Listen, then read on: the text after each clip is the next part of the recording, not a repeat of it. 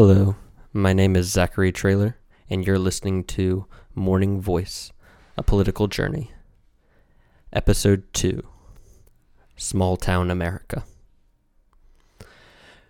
Growing up, especially in my younger years, I lived in a small town about 25 minutes northeast of St. Louis.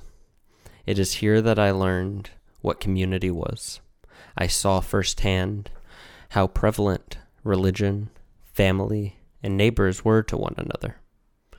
When the factories dried up in the 90s, as I grew up in the early 2000s, I saw the aftermath of the 2008 economic crisis. And while I got to move to Miami and see the blossoming economic recovery that many parts of this country saw, I also still got to go visit family and see the lacking of my small town back home. For too long, economic prosperity has been seen by GDP. We must make sure that the number keeps rising. Yet we keep leaving behind those that grow our food, the lumberjack who cuts down the trees for our homes. We forget about all these local dispersed industries that at the end of the day make up the most vital portion. They harvest the natural resources that we produce from there. They are the first step in our complex and ever-changing economic system. I believe that we have for too long forced students down a education path where you must go to college, take on debt. People have, and I can say this as the son, my stepfather was a hard worker, a veteran. He was a lawn care worker. He always wanted me and the rest of his kids to have a better life. But when we strive for that better life, it doesn't always mean going from a blue collar to a white collar job. We need to make sure that these jobs are still being filled by the next generation of Americans. My stepfather, working in lawn care, had over 200 lawns he took care of every summer. He provided a very good life, but it was a very hard one. The summers were long, but during the winter he got to come and rest and relax, helping me and my siblings through going to school events, helping us with homework. He was able to work those long hours. And when he had to sell his business, sadly, the next generation did not have the skills, the marketing, the personability to continue that business. That is a major issue. Our education system is not teaching the next generation the skills they need to be independent. When our society pushes corporate jobs, pushes career paths that are predetermined, forcing you to higher education, or being left behind as your peers rush to the top, burying themselves in debt. I want to make sure that kids in high school, our education is focused on bringing out more construction workers. North Carolina has the 9th largest construction industry in the country, the 6th largest timber industry. We have a housing shortage partly due to zoning laws and partly due to supply not meeting demand. If we begin to integrate into high schools the already existing infrastructure we have in Fayetteville State and Fayetteville Technical Community College, they have trade schools there, but we need to reach these kids younger. When we leave kids to flounder, when we don't give them, idle hands are the devil's playthings, is what I was always taught back home. We must stop that. We must make sure that these kids aren't being forced into calculus when they want to go and learn. They want to get hands-on training. They want to get job experience.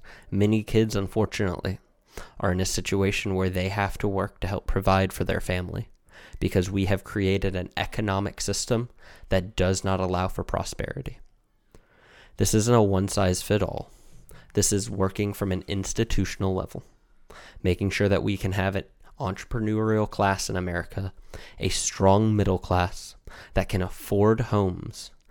When a worker loses their job when a job gets shipped over to another country, you lose not only the taxpayer, but also you gain a welfare recipient. You lose twice as much money every time we sell a job. We must bring these good paying jobs back into America, and we must make sure that the skills are being taught. Just like the young man who bought my stepfather's lawn care service.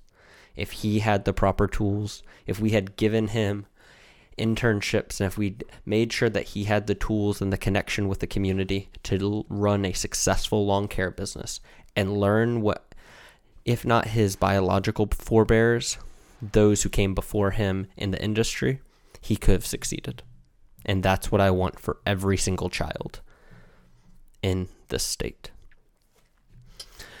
I want to now briefly talk about someone who has influenced a major part of my life. They wish to remain anonymous. However, they wanted me to share the story because it really hits home at what community means to me and what it can provide to people. This young lady, at the age of 15, was manipulated into a relationship with an older man, a soldier at that. Unfortunately, due to manipulation and abuse, she became pregnant. She was only 15 years old, and she had no clue how to handle it. Her mother had instilled from a young age that if you do something, you must take care of it.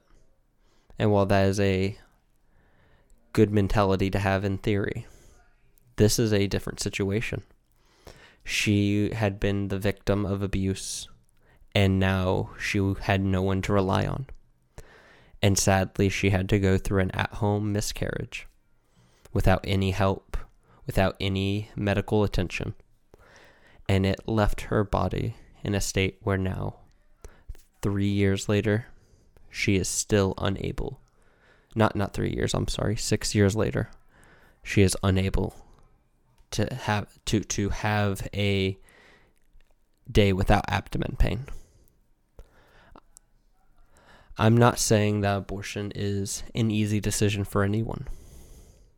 What I am saying is we need to stop passing judgment on the young people, the children in our high schools, the workers, the 19-year-olds who serve our tables. We must make sure that everyone has no judgment whenever they go and talk to their doctor about the medical options they have.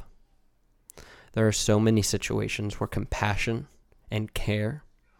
This young lady, if she had had a mother or anyone in the community to talk to, could have saved herself potentially a lifetime of pain. I will never ask someone that you must personally approve or fund a medical decision. But what I am asking is to lend an ear. Too often we think of abortion as young people having fun and trying to ignore consequences. Yet we lose the humanity that comes with these political issues. We are tearing people apart, families, friends, and communities.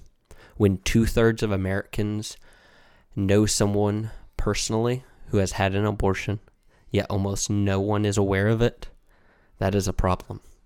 There shouldn't be a social stigma, especially when you have a teenage pregnancy, due to abuse, neglect, or just not being educated in proper sexual practices. We must lend an ear and help give people options. People need others to have a shoulder to cry on. I want to thank that young lady for telling me that and for wanting me to share that story. But I also want it to be a reminder that whenever you vote for an elected official, whenever you listen to the dogma, whenever you listen to the political sound bites, remember that there's a human element behind it.